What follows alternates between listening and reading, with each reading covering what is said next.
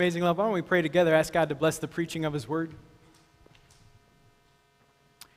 Heavenly Father, we need You and the gifts that You offer. So show up in a powerful way through the preaching of Your Word to give peace, hope, and joy. We pray this in Jesus, our Savior's name. Amen. Dear friends, what a privilege to be with you on Mother's Day, to rally around Jesus who is risen. And I want to start off by talking about people who have failed big time. And they're people that you probably know. The first person that failed big time is a person I'll draw up here. Does anyone know who this is? It is very good, Walt Disney. And do you know his newspaper editor actually fired him and told him this? This is the quote. He said, "He lacked imagination and he had no good ideas." I'm not sure if that's when he made Mickey Mouse in Disney World, but my goodness. We live in Chicago, so the next famous guy who failed big time, that is, love Jordan. And for me, he's still the best basketball player of all time. I don't care what people say. But if you know his story, maybe you know what happened to him in high school. In high school, he was actually cut from his basketball team. That's craziness. I wonder how his coach felt when he had 6 championships here at the Bulls. Let's bring it a little bit more relevant. This final guy is named Elon Musk. He is the founder of Tesla. If you've heard of those really fancy electric guitars, Tesla, or cars, is Tesla. Also, not guitars. We also have him as the founder of SpaceX, which works with NASA to bring supplies to the space station out there. But do you know he went broke? He had made a living off of PayPal. If you've ever used eBay, he founded PayPal and sold it. But because he had a couple failed launches from SpaceX and a couple hundred failed Tesla cars, he almost couldn't make a go of it. Now, can you relate to failing and falling down? I know I can, right? My goodness, it seems like more often do I see failure than what we see as far as success. In fact, that's where Facebook doesn't help, because in Facebook, all we get is the highlight reel. That's all you're getting. You don't usually get the downers. You just get the highlight reel, and so it's kind of, slants things one way. Well, I believe what we have to hear and what they probably needed to hear was a message when they fell down, was encouragement when they fell down. In fact, I have a video of the message they need to hear when we fall down. Here is the message we all need to hear from Sesame Street.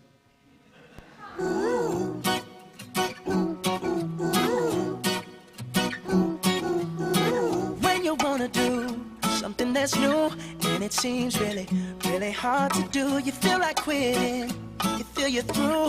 Well, I have some advice for you. Don't give up, keep on trying. You're gonna make it, I ain't lying. Don't give up, don't ever quit.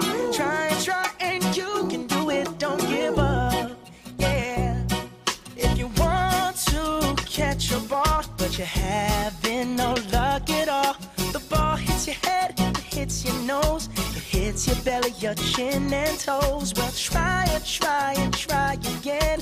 Keep on trying, and soon then you'll put your hands out in the air. You'll catch that ball, yes, this I swear. Don't give up, keep on going. You're on a boat, so keep on rolling. Don't give up, don't ever stop.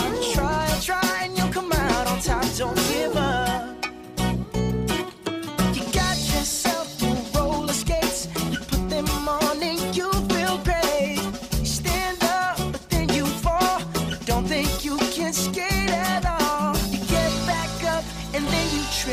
You skip and tip and slip and flip.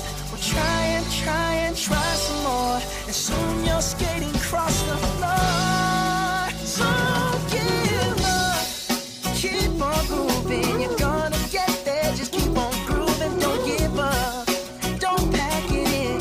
Try, and you will win. Don't give up, no, don't give up. No, don't give up.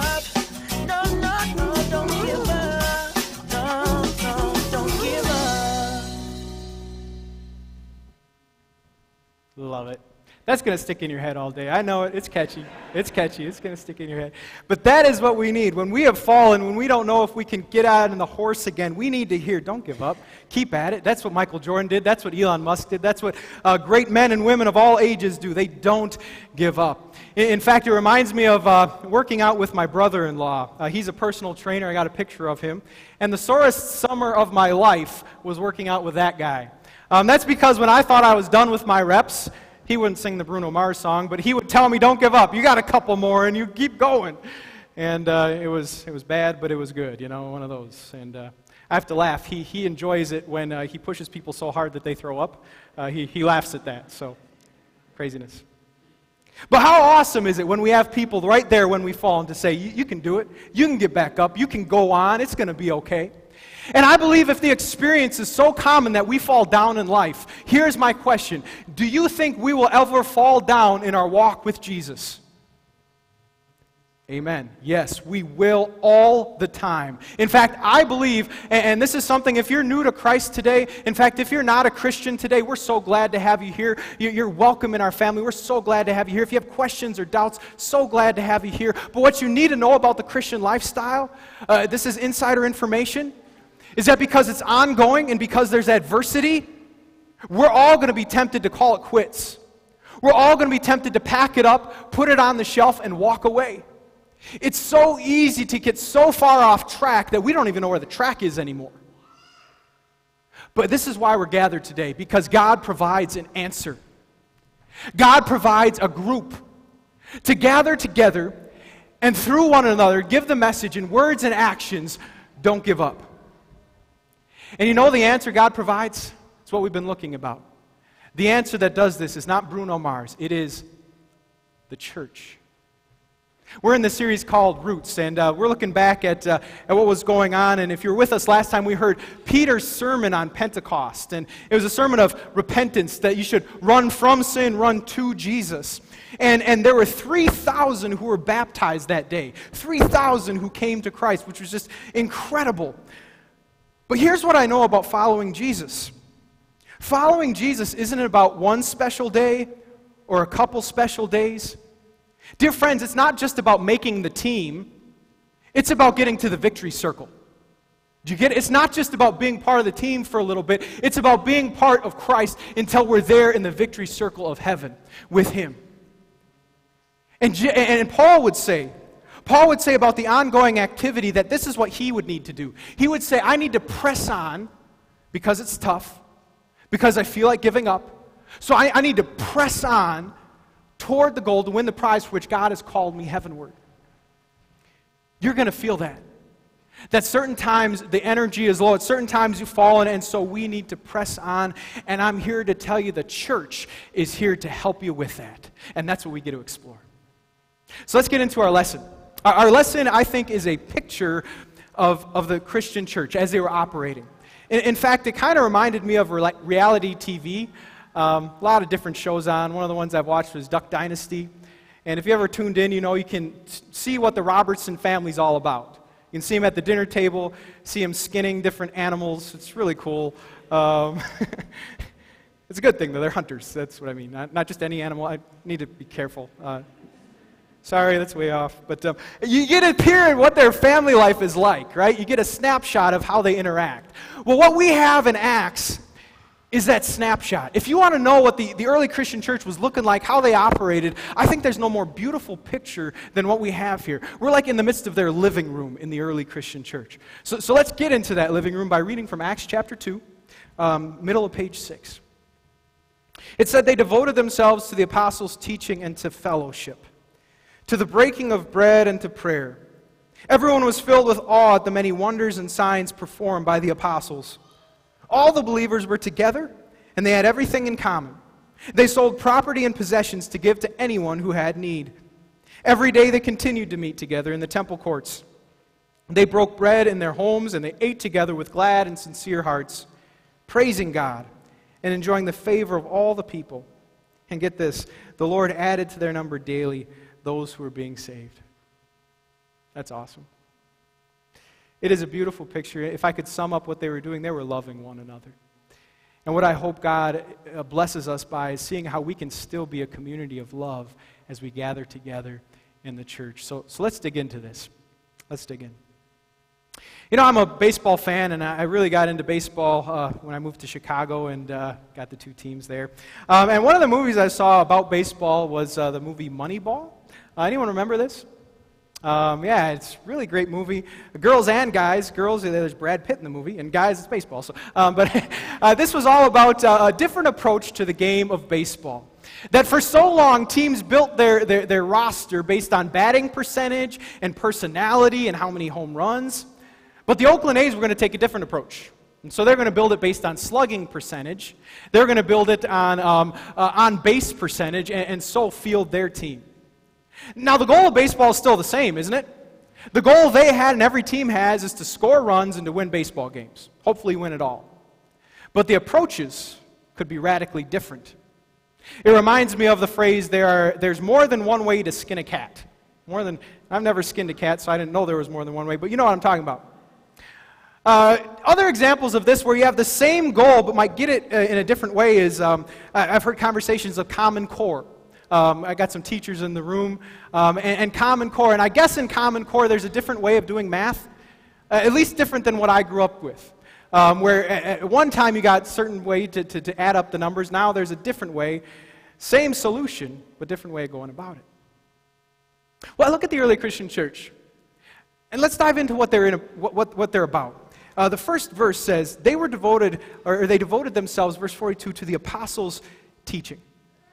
And we're going to talk about this, but I think any good community, any good Christian community is pumped up about the teachings of Jesus. We're going to be about what he has taught. And we're going to apply those principles today. And we're going to rally around that, and we want to teach as much as we can. But here's what I also recognize, that there isn't a method prescribed here of how to teach. That there could be more than one way to skin a cat, even in how we go about things. This was drawn out to me by a pastor's conference we had this past week. This last week I went to a conference and we were talking about preaching. And in preaching there's one goal, which is to preach God's word. But the way you go about it can be very different. And so there are pastors, some who just do one-point sermons, some who do multi-point sermons, 15, it's all good. I think that's what today is. Today's like 15.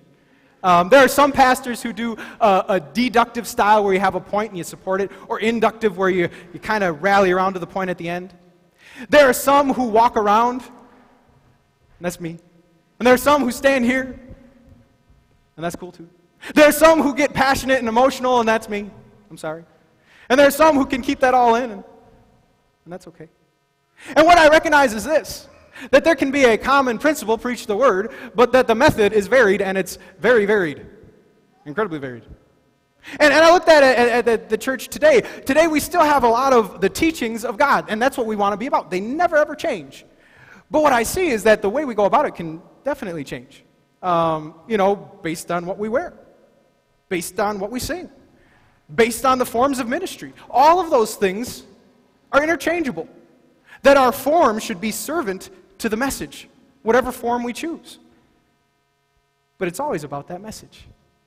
It's always about rallying around what Jesus has taught and choosing to do this as clearly and as awesomely, I don't know if that's a word, as we can. That's what we're going to do. We're going to rally around the word and teach it as best we can. And so that's what I see going on as they're devoted, this freedom. In fact, I consider also Paul's words to us. He said this. He would say, therefore, don't let anyone judge you by what you eat or drink or with regard to religious festival or new moon celebration or Sabbath day. Basically, Paul was again saying, there's freedom in how you gather and when you gather. Don't let anyone look down on you for, again, when and how you do things. If Jesus is there and the teachings are there you have the proper emphasis, which is cool to see. And as we go on, we see this even in Jesus' commands for his disciples. When Jesus told us to follow him, he was very clear about what following him would mean. Get this principle from John. It said, by this everyone will know that you're my disciples if you love. And so it's very clear that the principle in following Jesus is love for one another. But now look at how certain people expressed it. Let's look at how they expressed it. Look at verse 45. Verse 45, what were they doing? It says, they sold property and possessions to give to anyone who had need. Now, how many of you want to do this expression of love? Let's come back next week. You have sold your house, your car, everything, and we're just going to divide it up equally. All right, ushers, lock the doors. We're going to sign on the dotted lines. I think that's a good plan. No. And you don't have to do that. In fact, that's because this is not a principle of Scripture. This is a description of Scripture. That God has said you're going to love one another in a Christian community, but the way that that is described and how it expresses itself can be varied, and this was their variation. And that's okay. And so though the teachings never change, the methods can change, but we know what to be about, which is that word. You know, I'll never forget taking keyboarding in high school. And before that class, I didn't know how to type on a keyboard, and there was a phrase called for when you didn't know how to type, you would look at it, and does anyone remember what that's called? When you hunt and peck. That was me for a long time. I hunt and peck, and it was slow. So senior year, I went to my keyboarding class, and I was a joke because there was all freshmen, and I was way late. You know, everyone had taken keyboarding already by that time. And so I had people laughing at me and all that kind of stuff, and I didn't care. But man, I'm glad that I had the class now, because now, you know, when you know what's going on, you save a lot of time. Now I'm like that guy from the kayak commercial, till my fingers pop off. That's a weird commercial, by the way. But I can just whiz on that computer, right, because I had that class. And it cost time, it cost a little bit of my dignity, which is okay. But what I found is that it was a blessing. It was a blessing. Now, I know we live in a country of education, don't we? In fact, it's ongoing. And it can seem never-ending. And it's exhausting. Let's be honest. But let's bottom line it. Is education, is teaching a blessing? You got it. Every time. To be able to have the skills on the job, to be able to have those talents to do things, education is a definite blessing. And this is what I believe about God's church. Here's what I believe. That the teachings of Jesus are a blessing. If keyboarding class let me see the computer, how much more than when the God of all the universe stands above and directs us on where to go in life? How much more the blessing of learning those teachings of Him who holds the crystal ball, who wants to inform us of supreme knowledge. We are confident that that's going to be a blessing for our lives. In fact, it reminded me of a discussion we had about a former singer. The singer was Brian Welch, the lead singer of a band named Korn. And we talked about how he was converted to Jesus Christ. And he said that before that conversion, he felt lost. He had what he wanted. He had drugs, he had money, he had sex, he had big shows, people cheering him on. But he felt this emptiness. And then I'll never forget what he said about when Jesus came in and what changed. He said he felt the love, but he also used this phrase. He said that, here is his words. He said he had the gift of understanding life. The gift of understanding life.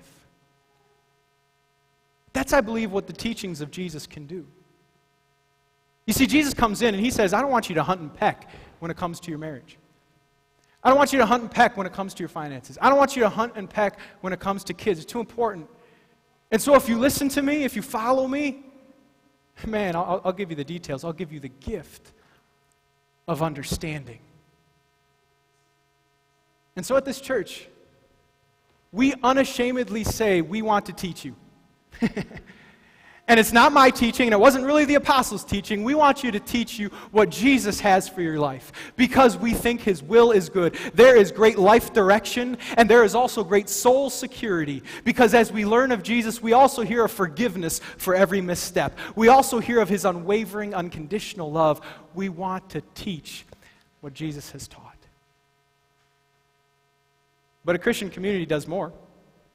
Let's get into it. It goes on to say that they were devoted in verse 42, not only to the apostles' teaching, but to fellowship. And so what I believe is that we are here to do life together. And that's an opportunity for you. A great passage of what this looks like is that we should rejoice with those who rejoice and mourn with those who mourn. And so if you come in today and there's something down in your life, I'm down with you. And I'm praying for you. And we're here. And if you had something awesome, I'm up with you. And I'm for you. And we're praying praise for what God is doing. And I think when we understand this community, this is one of the greatest blessings that we have, is the ability to do life with other people. In fact, we're doing some long-term planning at Amazing Love. And group life has always been a part of Amazing Love.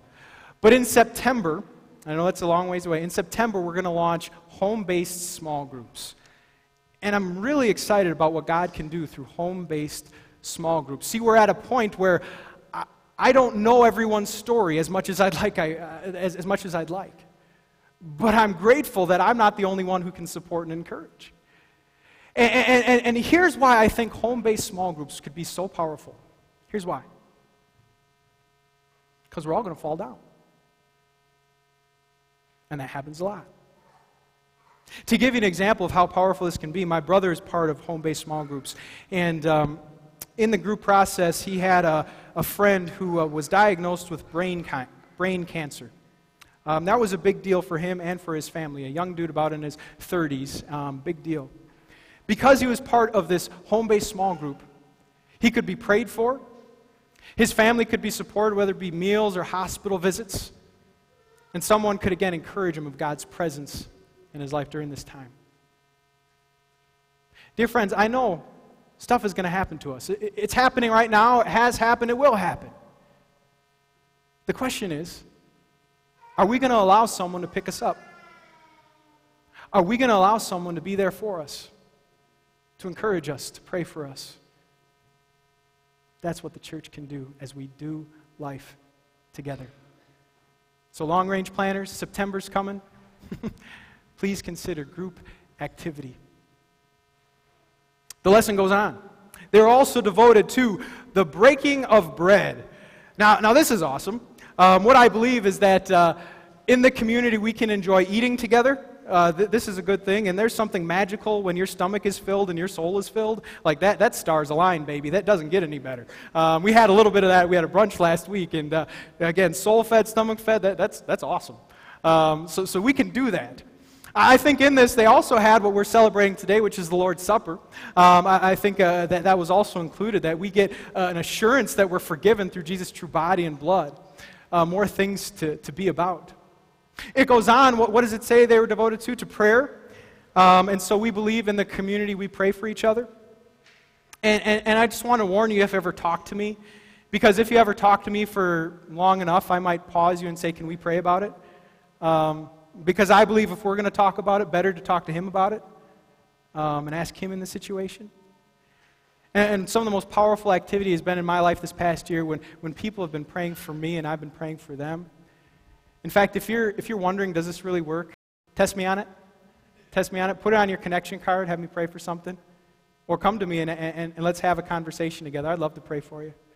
There's tremendous power there. Goes on.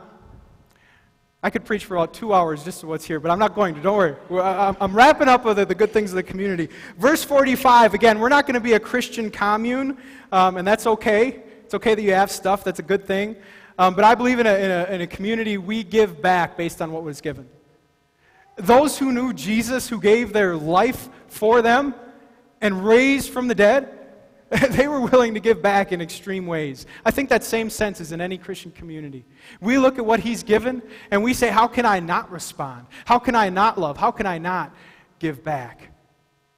And finally, one I want to talk about is praising God. They were praising God and enjoying the favor of people. So we're going to be a community of praise. We're going to get together and be in awe of all that God is doing. Last week we saw a little bit of that in our new member welcome. We're going to praise the people that have found Jesus at this place and pump them up and say, this is good. And maybe the reason I'm being the chief advocate of the blessing of the church is because I feel at times the chief beneficiary. I really do. Just this past week, being involved in a church, I've been prayed for, I've been counseled, I've been supported, I've been encouraged. And so I'm not just preaching about stuff I don't know. But I see a family of believers who do this awesome, who've done it for me. And that's what we make available.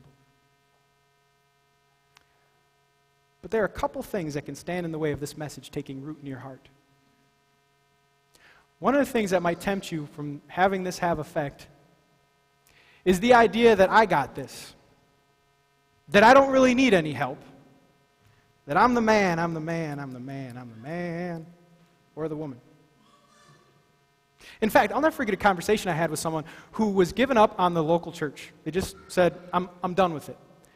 And the reason being is that it was an imperfect thing. And I'm going to admit that. The local church is an imperfect thing filled with sinful people. Yep, me too. But her solution was to pray by herself, to worship by herself, to take communion by herself. And I didn't think that was the proper solution. Because you can be a Christian by yourself, but you cannot be the church by yourself. And you cannot receive all the blessings of the church by yourself. It's impossible. And so I believe sometimes we're tempted to devalue what the church offers, to devalue the fellowship that can be here and what God can do through it. If that's the case for you today, I invite you to run from that thinking and to turn to your interdependence. On Mother's Day, we know that we're dependent on others, right? How'd you get here? Mom. We also are still interdependent as much as you'd like to pull yourself up by your bootstraps. I need you, you need me. We all need God. It's great to claim that interdependence. But there's another thing standing in the way of this message, my friends. And that other thing is for us who are already involved in the church to tear down this community from the inside. I've said a few times that the church is an imperfect thing, which means, AKA, I'm going to sin against you, and you're going to sin against me, and we're going to need to forgive. It's going to happen. And if we don't do that, we're not the people in the church that please God. We haven't learned the essence of the gospel. The God who forgave us of everything. In a Christian community, we can tear down by careless words, careless thoughts. Our attitude might look down on others. And I say again, repent of this sin as well. Turn from it, dear friends. And let us this day consider what unites us all. What unites us all is our Savior, Jesus. The one who gave his life for you. The one who gave his life for me. Who has forgiven us and brought us to peace. Who've called us into an eternal family. Because I'm going to be celebrating with you all forever in heaven. That's my hope. That's my goal. Not just on the team, but to the victory line. And Jesus' love is described in 1 John, which says, this is love, not that we love God, but that he loved us, and he sent his Son as an atoning sacrifice for our sins. He's the one we rally around. He's team leader. But 1 John went on and said, if you want to make God's love complete, love one another. So, dear friends, if you've fallen down, if you're in need of help, welcome. Stay here. Don't give up. Amen.